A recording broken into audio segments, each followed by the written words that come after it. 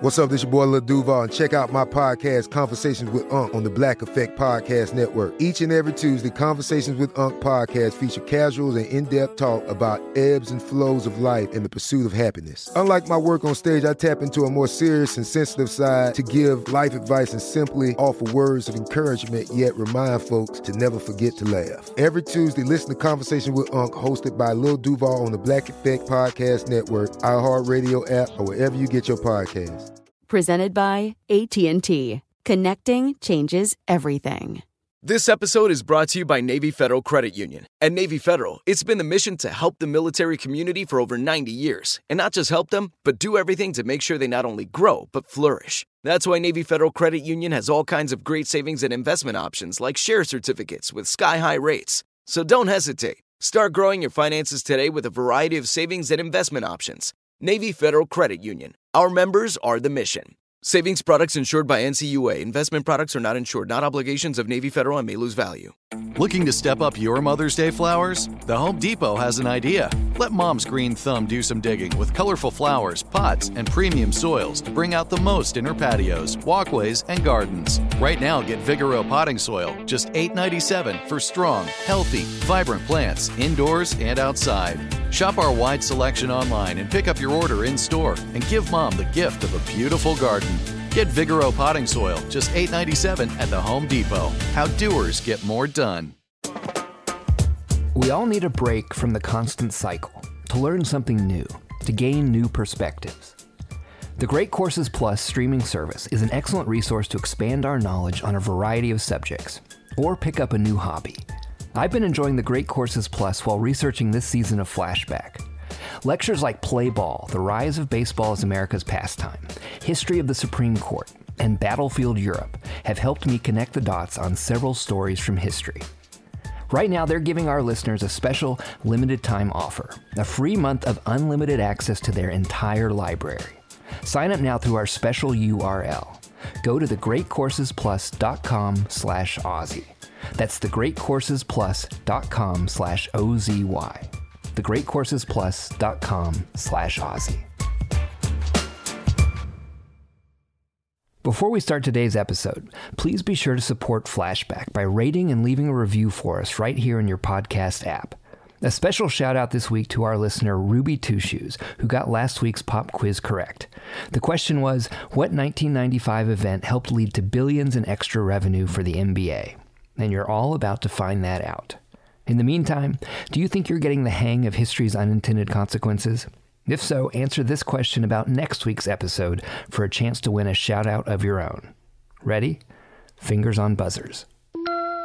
What chronic physical ailment did Adolf Hitler suffer from that led him to seek some rather unorthodox and highly consequential medical treatment? Think you know the answer? Take your best guess and leave it as a comment in your podcast app, along with your 5-star review.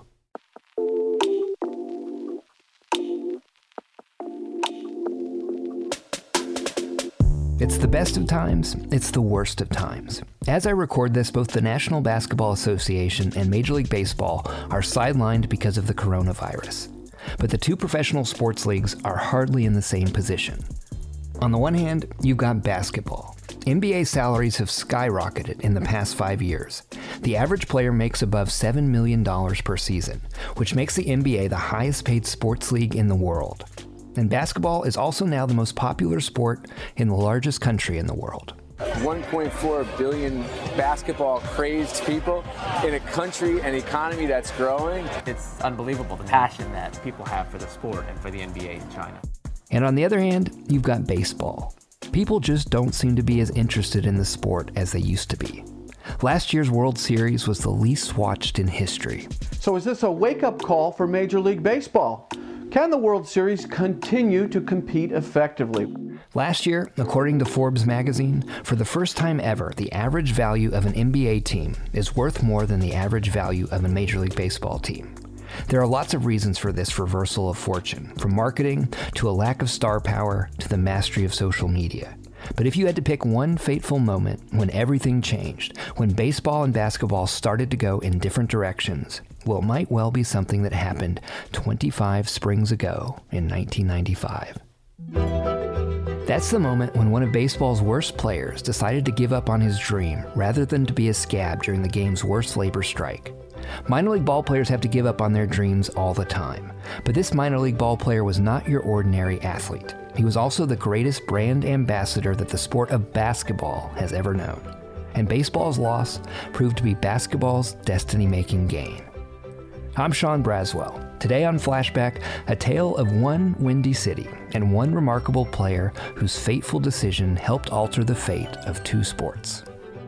And a very special thanks to our guests today, who joined us via phone or provided their own local recordings during the global health crisis and the shelter-in-place order.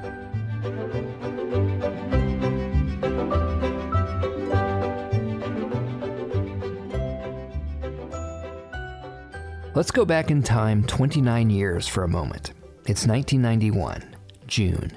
If you've watched The Last Dance, ESPN's documentary film on Michael Jordan and the Chicago Bulls, then you've probably already seen this footage.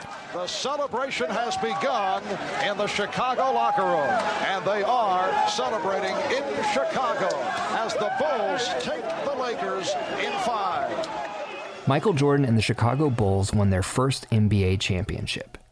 5 months later, just north of Chicago in Minneapolis, the Minnesota Twins won their second World Series baseball championship in dramatic fashion. The Twins are going to win the World Series. The Twins have won it. It's a base hit. It's a 1-0 10-inning victory. Game 7 of that World Series between the Twins and the Atlanta Braves was watched by 50 million viewers, double the number that watched Game 7 of last year's World Series, and 30 million more than watched Michael Jordan and the Bulls beat the Lakers that year. So Jordan's first championship might have made for a good story, but it was baseball that truly had America's attention in 1991. But behind the scenes, trouble was brewing in baseball.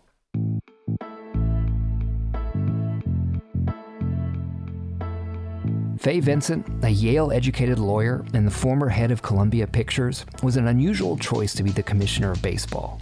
He was short, balding, and wore large, oversized glasses. He looked like he should be the league's accountant. And in his first year as commissioner in 1989, Vincent was tested as few commissioners have ever been. For the first time in 27 years, a World Series game will be played in Candlestick Park. The Battle of the Bay continues.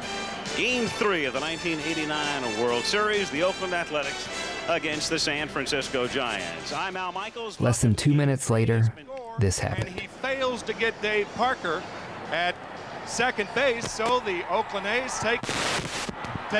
I'll tell you what, we're having an earth.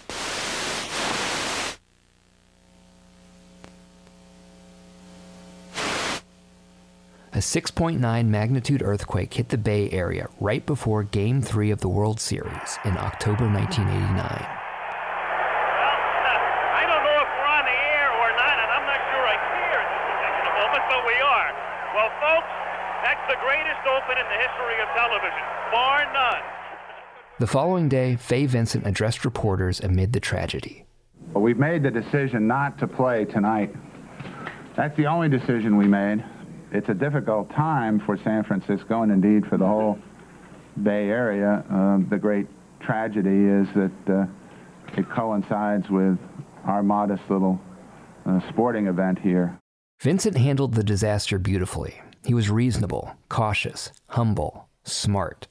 The following season, in 1990, Vincent was again tested when baseball owners started a lockout during spring training in an effort to limit rising player salaries. This is Ryan Eckert, a historian at Monmouth University and author of A Game of Failure, the 1994-95 Major League Baseball strike. The idea of a salary cap started to enter the conversation, and Vincent supported the players in being completely against the salary cap. And so very quickly, he really did not ingratiate himself to his employers or his bosses. His employers? You see, in Major League Baseball, the commissioner is handpicked by a very select hiring committee, the owners. They thought that Fay Vincent would kind of be on their side, having selected him themselves, the owners. And when Vincent came in, he really acted much more in the best interest of baseball than in the interest of his employers, really, who were no one but the owners.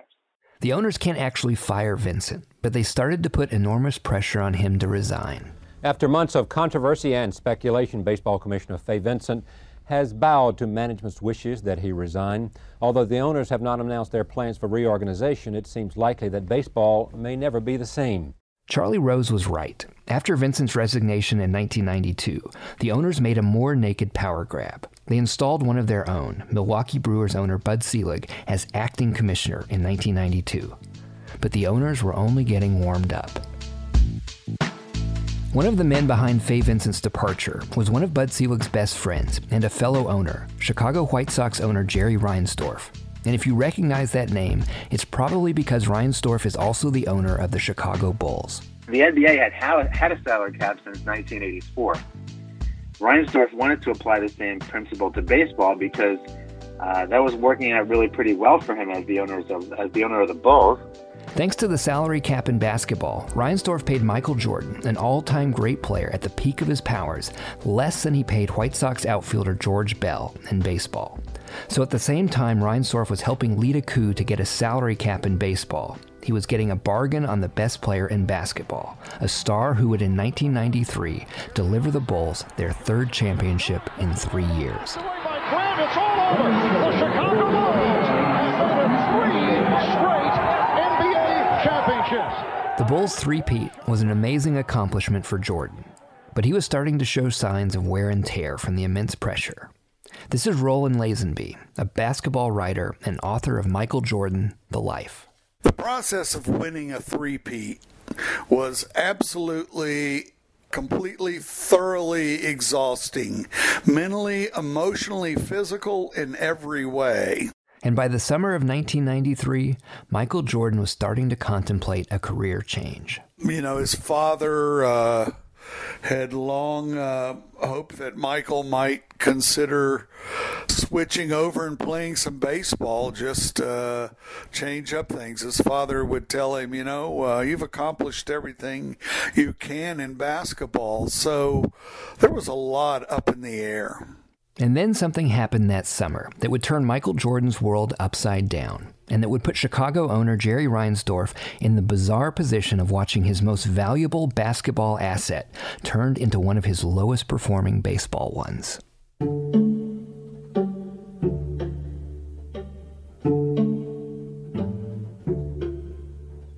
Do you have an interesting tale about unintended consequences from history or your own life? Please share it with us by emailing flashback@ozy.com. That's flashback@ozy.com.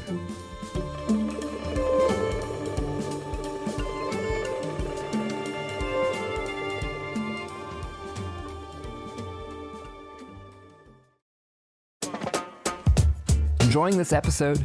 Check out the Great Courses Plus streaming service. It's an excellent resource to expand our knowledge on a variety of subjects, like Michael Jordan, for instance.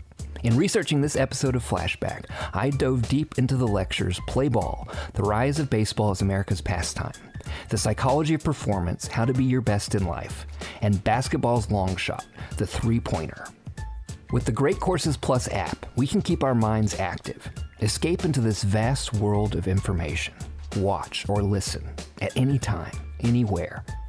Right now, they're giving our listeners a special, limited-time offer, a free month of unlimited access to their entire library. Sign up now through our special URL.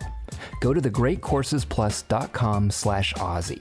That's thegreatcoursesplus.com/OZY. thegreatcoursesplus.com/OZY.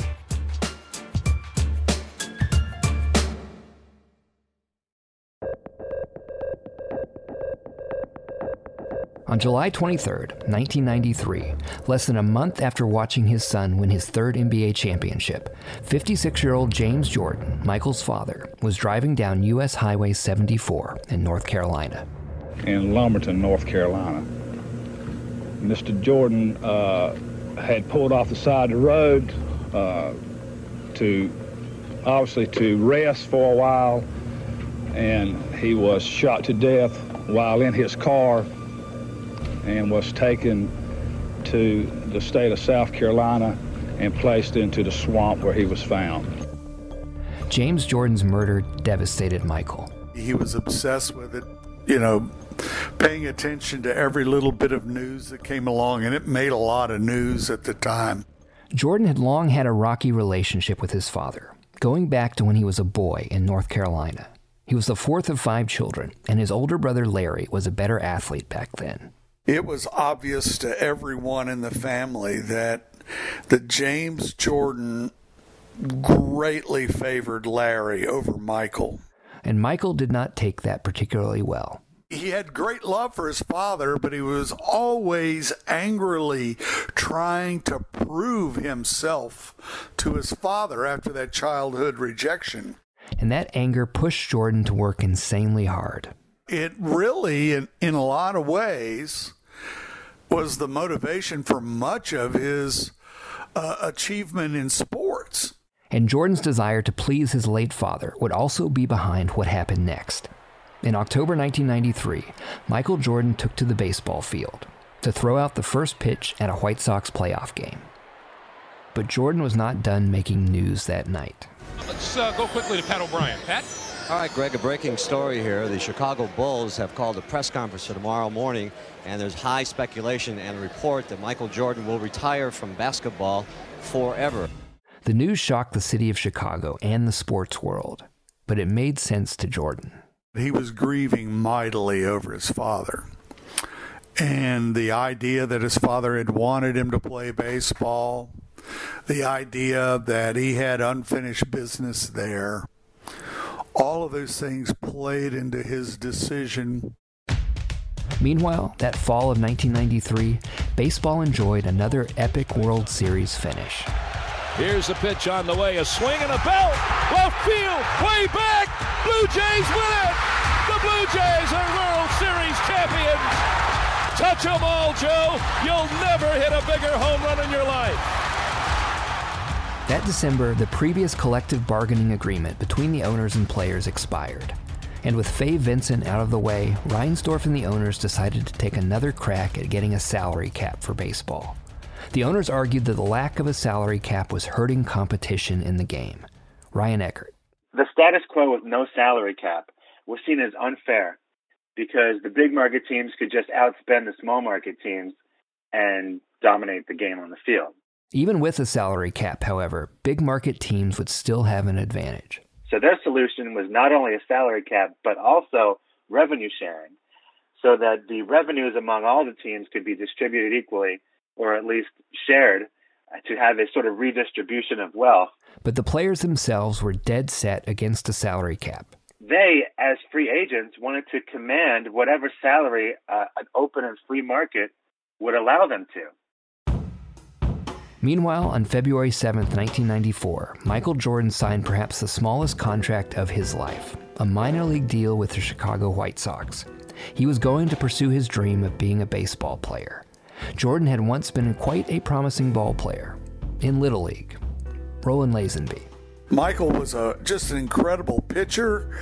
He would often come in and just strike out everybody he faced in that short amount of time. Jordan threw 2 no-hitters on the way to leading his team just shy of the Little League World Series. He was also a pretty good hitter. In a crucial moment on the march to the Little League World Series down in Georgia later that summer, Michael hit a booming home run over center field in a very big park that allowed his team to tie the score. Jordan's team eventually lost that game, but that home run was huge for him personally. His father spent years bragging about it. Finally, Michael had his father's attention. The next year, when Jordan was 13, baseball did not go as well. Michael maybe played in 3 or 4 games, but he spent most time on the bench. And again, from what we know in retrospect of Michael's personality, that kind of drop-off, that kind of come down was devastating stuff. Jordan eventually quit baseball during his senior year. By then it was clear his game was basketball. But in 1994, the 31-year-old Jordan arrived in Sarasota, Florida, ready to try to compete with professionals in a game he had given up on in high school. This is Jordan in an interview from that spring. these are the two dreams that I've always had when I was a kid, from baseball and basketball, and I achieved basketball, so I wanted to try my hand in baseball. And thousands of fans and hundreds of reporters descended on Florida to see if he could do it. Many of the other players were not so enthusiastic about the newcomer. The success in baseball is hard won. It is a game of repetition.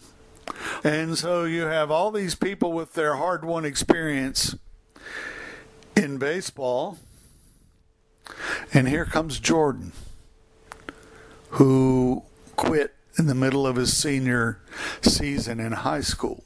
Still, Jordan brought with him the same determination and work ethic that made him a champion in basketball. And he had to turn his basketball body back to a leaner baseball body. Which he did. Jordan arrived at training camp early each morning and left late each night. As the White Sox hitting coach Walt Hriniak observed, quote, "He's one hard-working mother." Well, you get the point. At the end of the spring, the White Sox played a crosstown exhibition game with the Chicago Cubs at Wrigley Field. The atmosphere in Chicago was electric.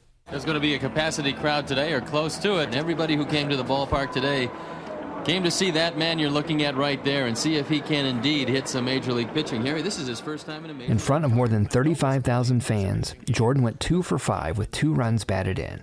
He received a standing ovation. He just played well. He had the kind of day that had Harry Carey singing his praises and all of Chicago aglow. It was perhaps to be the high water mark of his brief baseball career. Soon after, the White Sox assigned Jordan to their Double-A minor league team, the Birmingham Barons. Back at the Met, just listen for a moment. You know who's up. Birmingham, Alabama, here he is. Right fielder, Michael Jeffrey Jordan. Let's listen for a moment. Jordan went 0 for 3 in his professional debut, but the fans in Birmingham loved every minute. The team started setting attendance records, selling out souvenirs. The fans would break into spontaneous chants of Jordan's Gatorade anthem, "I Want to Be Like Mike." Jordan's play on the field, however, did not always match the hype. But through it all, he persisted. And yet here he was, going from an average, below average showing in spring training over to the humiliation of being a Birmingham Baron and not being a very good one, of having to play this out in front of all these adoring fans, and really being willing to humiliate himself. Soon the media started to turn on him. Sports Illustrated, which had once lionized Air Jordan, came out with a cover that read, "Bag it, Michael. Jordan and the White Sox are embarrassing baseball." Jordan often kept to himself on the long bus rides across the South and in Birmingham. He had a rented house in Birmingham, but Jordan would sit out there on the deck alone at night looking up at the stars, thinking about his father. And this was really about his father, about mourning him, about reconnecting with him, about finding what they never found in baseball. Meanwhile, back in the major leagues, the owners and players were having their own existential crisis. In June, the owners unveiled their proposal for a new collective bargaining agreement, one that included a salary cap. Ryan Eckert. The small market owners were really pushing hard for a strike and pushing hard for a salary cap. But it wasn't just small market owners. There were also at the time a lot of new owners in the league who had their own firm views about labor disputes. A lot of them had bought into these teams in recent times and were coming from the business world and had experience in negotiating against and busting up labor unions. The owner of the Royals was the CEO of Walmart. The owner of the Giants was the owner of Safeway grocery stores, who famously laid off thousands of employees to prevent them from unionizing.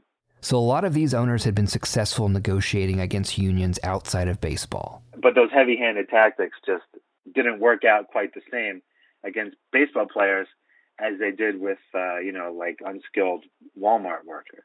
4 days after the owners released their proposal, the head of the Players Association, Donald Fehr, announced the union's rejection of the proposal. In August, with negotiations going nowhere, the owners withheld a scheduled payment for the players' pension fund. It was an act of war. The owners might have had most of the power and controlled the purse strings, but the players had one mighty piece of leverage, a strike that could cancel the season and the postseason. Sandy Alderson, and this is a quote that I love, was the GM of Oakland at the time, and he compared the strike, the lead up to the strike, to the number one movie of the summer at the time, which is Speed, right? And the playoffs and the World Series are the hostages. The players are driving the bus, and the owners are the cops chasing them, trying to stop it. In the end, they couldn't stop the bus. On August 12, 1994, the Major League Baseball Players Association directed its members to go on strike. Then, a month later, and the other shoe has finally dropped in the ongoing baseball wars. The acting commissioner, Bud Selig, the owner of the Milwaukee Brewers, has just made it official. The remainder of the regular season and the entire postseason, playoffs, and World Series have officially been canceled. One of the great casualties of the strike was that the 1994 season was setting up to be a historic one. Tony Gwynn was in the middle of attempting to hit 400 for the first time since Ted Williams did in 1941. Now, Tony Gwynn was batting .394 when the strike started. 18 games left, playing against the Cardinals, Cubs, Marlins, and Rockies, all of whom had really mediocre pitching staffs.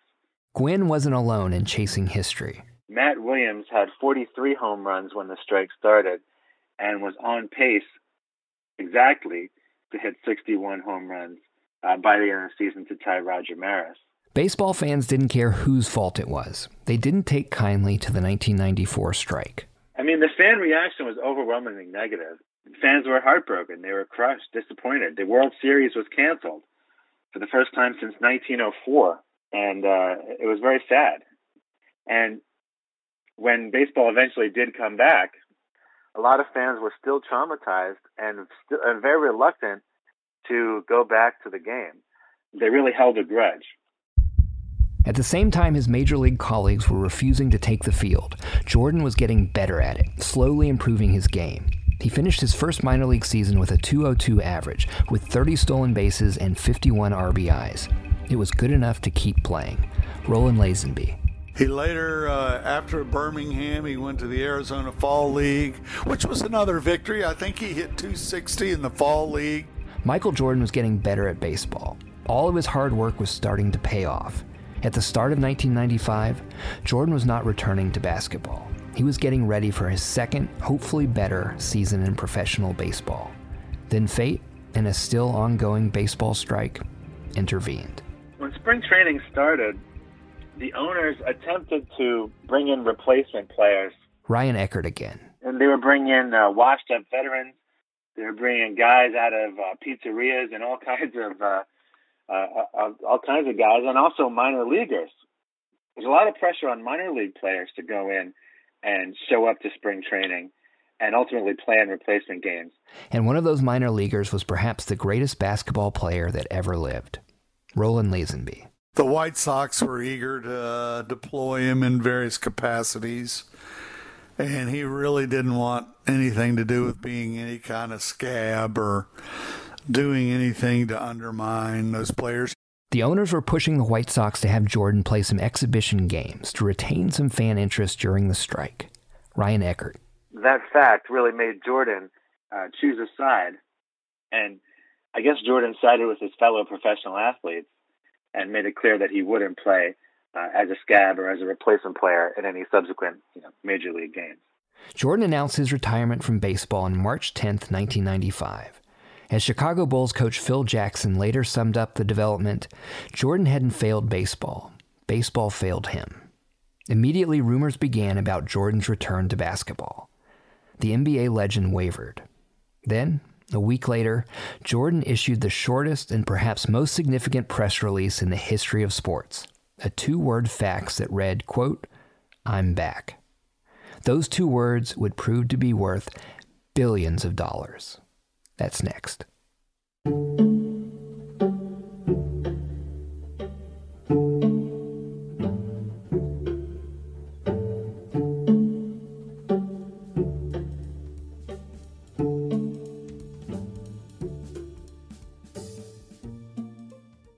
This episode is brought to you by Navy Federal Credit Union. At Navy Federal, it's been the mission to help the military community for over 90 years. And not just help them, but do everything to make sure they not only grow, but flourish. That's why Navy Federal Credit Union has all kinds of great savings and investment options like share certificates with sky-high rates. So don't hesitate. Start growing your finances today with a variety of savings and investment options. Navy Federal Credit Union. Our members are the mission. Savings products insured by NCUA. Investment products are not insured, not obligations of Navy Federal and may lose value. Today I'm going to give you some straightforward advice on how to deal with naughty kids. How about instead of timeouts, time-ins?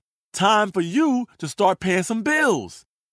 I'm JB Smoove, and that was a full episode of my new podcast, Straightforward, inspired by guaranteed straightforward pricing from AT&T Fiber. Get what you want without the complicated. AT&T Fiber, live like a gigillionaire. Available wherever you get your podcasts. Limited availability in select areas. Visit AT&T.com/hypergig for details. Snag a Job is where America goes to hire, with the deepest talent pool in hourly hiring. With access to over 6 million active hourly workers, Snag a Job is the all-in-one solution for hiring high-quality employees who can cover all your needs. On demand, temp to hire, part-time or full-time. You name the position.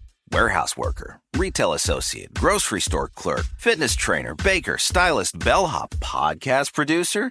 Yeah, Snag a Job's got a worker for that. With our easy-to-use platform, you're able to seamlessly post and fill available positions quickly with a dedicated customer support team to provide all the help you need along the way. Kind of nice knowing you have a talent pool like that in your own backyard, right? Snag a Job is the partner you need to keep your business running smoothly. So visit snagajob.com or text SNAG to 242424 to talk to an expert. Snagajob.com, where America goes to hire. During the year and a half that Michael Jordan was playing baseball, the Chicago Bulls and the NBA both struggled. NBA ticket sales were down. The Bulls lost to the Knicks in the playoffs in 1994 and were having a rough 1995 season. But on March 19th, 1995, when Jordan arrived in Indianapolis for the Bulls game against the Indiana Pacers, it was all forgotten.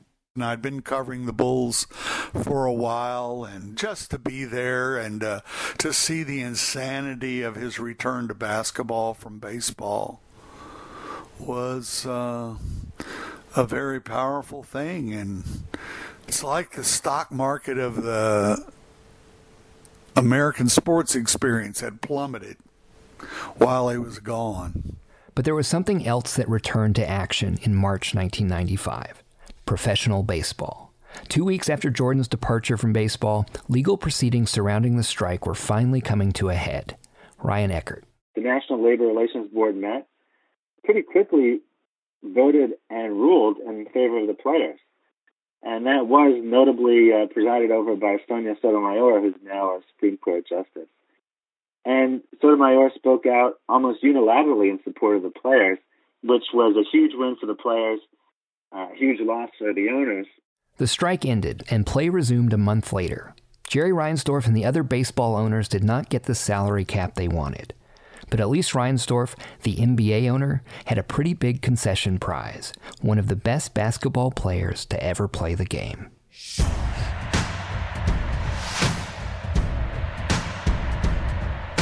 The Chicago Bulls ended up winning 3 more NBA championships, for a total of 6 during the 1990s. And everyone knew what or who was the main reason behind it. All the people around him, whether it was Reinsdorf or Phil Jackson, all of these people owed him so much.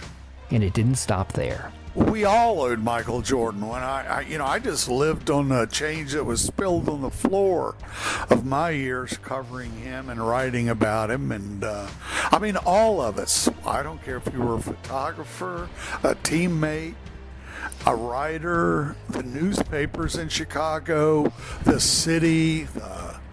I don't care who it was. They all owed everything to this phenomenon.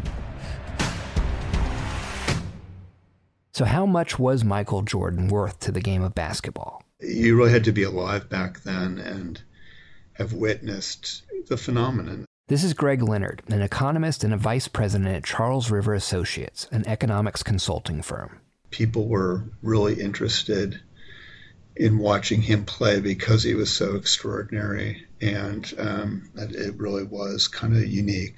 In the 1990s, Leonard and an MIT professor named Jerry Hausman decided to look at what kind of impact a megastar athlete like Jordan had, not just on his own team's finances, but on league fortunes more generally. We did start thinking about the nature of the relationship among teams in a sports league like this, where you had a situation where the Bulls were the ones paying Michael Jordan's salary. But Jordan is so popular that he's also driving up revenues for other teams every time the Bulls come to town. So overall, we found that there was about a 20% increase in attendance. This was in the 1991 season. Due to Michael Jordan, and this translated to about $2.5 million for the other teams in the league. It didn't stop at just attendance. You know, all told, if you add across TV attendance and properties, we found a Michael Jordan effect of about $53 million for other teams. And again, that's back in 1991 dollars. You can more or less double that. So we're talking about, in today's dollars, about $100 million for the other NBA teams. In 1999, Fortune magazine, building on Leonard and Hausman's work, estimated the full value of Michael Jordan beyond just the 1991 season. That included Jordan's endorsements, ticket sales, merchandising, television revenues, and more. All told, they estimated a Jordan effect of close to $10 billion. But Jordan's return to basketball meant so much more to the league than just that. Thanks to the strike, Major League Baseball owners lost close to $1 billion and the players more than $300 million in 1994. And baseball attendance plummeted by more than 20% the following year. Ryan Eckert. I think with the perspective of time and knowing what the effects were, both sides surely would have been able to find a compromise. But I think they're a little bit naive about how bad it would be. And worse than the money problem, Major League Baseball had an image problem. When baseball came back, fans didn't rush back to the ballpark just happy that the game was finally back so that they could go and enjoy it. But they were very slow to come back. 1995, 96, those are very lean years for baseball. But thanks to the explosion in home runs that started in the late 1990s, baseball started to bounce back. Of course, it turned out that steroids and other performance-enhancing drugs played a big part in that bounce. Consequently, all sides, players, owners, and commissioner, willingly turned a blind eye to what was happening in terms of the integrity of the game. And we're just grateful that baseball, was back in the public eye. And so consequently, what you have is this steroid era being allowed to take root, which obviously going forward led to disastrous consequences for baseball, which we still feel the effects of today. And, Eckert says, baseball was never quite the same. I think the 94 strike really changed forever the way the game is seen in the larger fabric of American culture and society. The national pastime is a phrase that's used, but I'm not sure that talking to you now in 2020, baseball is the national pastime anymore. As a kid, a day at the ballpark was almost an experience out of time, right? It's the same game that my father saw in the 60s, my grandfather saw in the 40s, and I as a kid was experiencing in the 90s. And, time stands still, right? To go to a baseball game now is just not the same experience that I had as a kid. It's just different. That disillusionment that followed the strike really was the final chapter.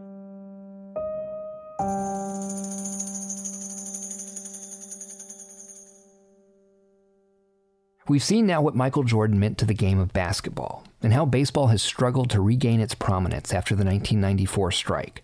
But just how critical was Michael Jordan's decision to return to basketball? Greg Leonard again. His comeback in 1995 was obviously hugely significant, and you can really just see that, I think, without too much sophisticated analysis by looking at what happened to the TV ratings. Jordan's first game back against the Indiana Pacers got the highest rating for a regular season NBA game in 20 years. it didn't stop there. You know, when Michael Jordan came back in terms of like the NBA Finals, you got about a 50% increase in viewership in the years where Michael Jordan and the Bulls were playing in the finals versus the years where they weren't playing.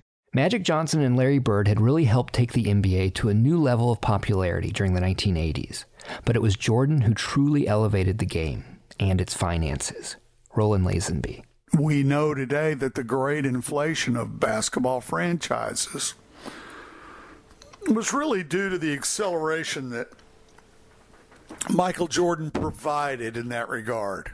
And nearly stopped providing. All of that cratered when Jordan left and went to baseball. They had no compelling figures. But since Jordan returned, basketball has gone from a somewhat local market sport to a global, high-tech, multimedia enterprise. The NBA has expanded, as Jerry West told me. He saw it coming.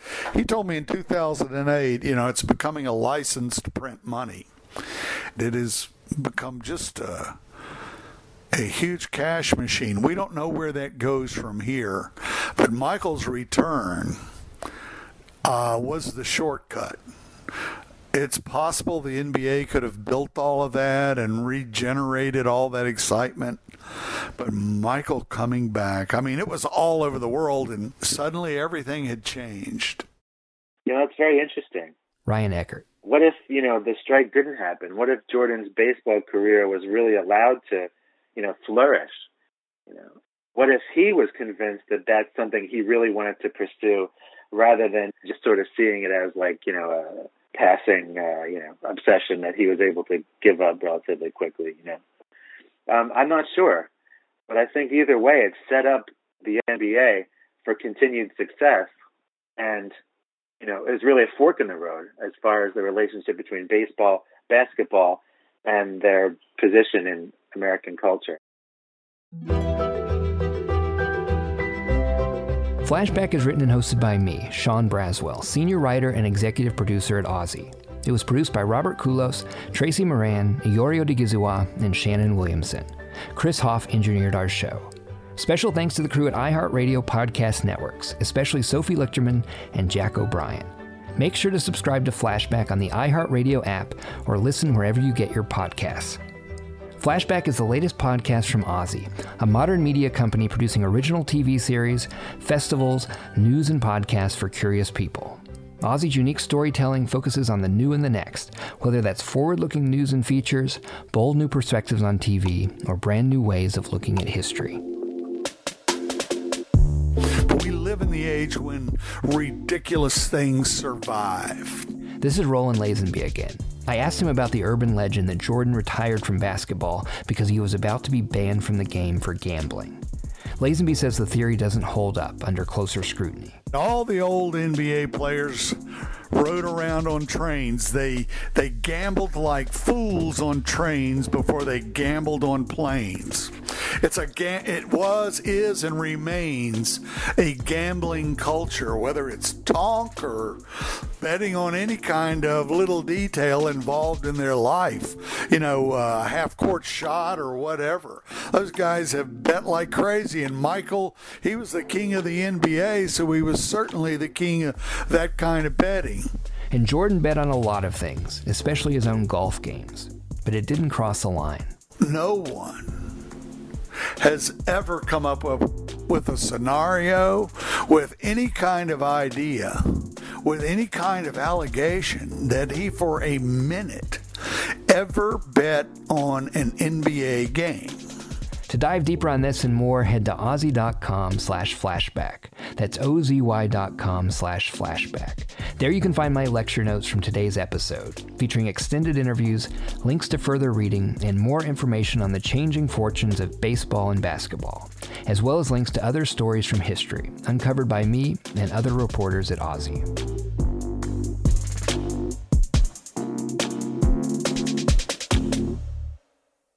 Please be sure to support Flashback by rating and leaving a review for us right here in your podcast app. And remember to answer this question about next week's episode for a chance to win a shout-out. What chronic physical ailment did Adolf Hitler suffer from that led him to seek some rather unorthodox and highly consequential medical treatment? Take your best guess and leave it as a comment in your podcast app, along with your 5-star review. Thanks for listening. We all need a break from the constant cycle, to learn something new, to gain new perspectives. The Great Courses Plus streaming service is an excellent resource to expand our knowledge on a variety of subjects, or pick up a new hobby. I've been enjoying the Great Courses Plus while researching this season of Flashback. Lectures like Play Ball, The Rise of Baseball as America's Pastime, History of the Supreme Court, and Battlefield Europe have helped me connect the dots on several stories from history. Right now, they're giving our listeners a special limited time offer, a free month of unlimited access to their entire library. Sign up now through our special URL. Go to thegreatcoursesplus.com/Aussie. That's thegreatcoursesplus.com/OZY. thegreatcoursesplus.com/Aussie.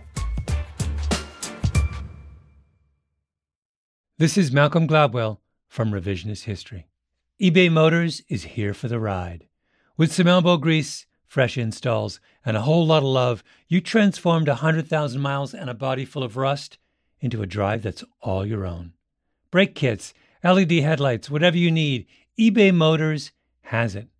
And with eBay Guaranteed Fit, it's guaranteed to fit your ride the first time, every time, or your money back. Plus, at these prices, you're burning rubber, not cash. Keep your ride or die alive at ebaymotors.com. Eligible items only. Exclusions apply. Hey, have you ever used Cheapo Air? For years, and I really like it. With Cheapo Air, you can book online, use their app, or even over the phone. They've got great prices on over 500 airlines and millions of accommodations. They're my go-to for travel planning. And if you join their Club Miles program, you can earn points to save on the cost of your travel. Book on the app, and you get double points. Sounds like it's time I tried Cheapo Air. Call Cheapo Air at 855-247-3279 or visit cheapoair.com/podcast. There are some things that are too good to keep a secret. Like how your Amex Platinum card helps you have the perfect trip. I'd like to check into the Centurion Lounge. Or how it seems like you always get those hard-to-snag tables. Ooh, yum. And how you get the most out of select can't-miss events. With access to the Centurion Lounge, Resi Priority Notified, and Amex card member benefits at select events, you'll have to share. That's the powerful backing of American Express. Terms apply. Learn more at americanexpress.com/withAmex.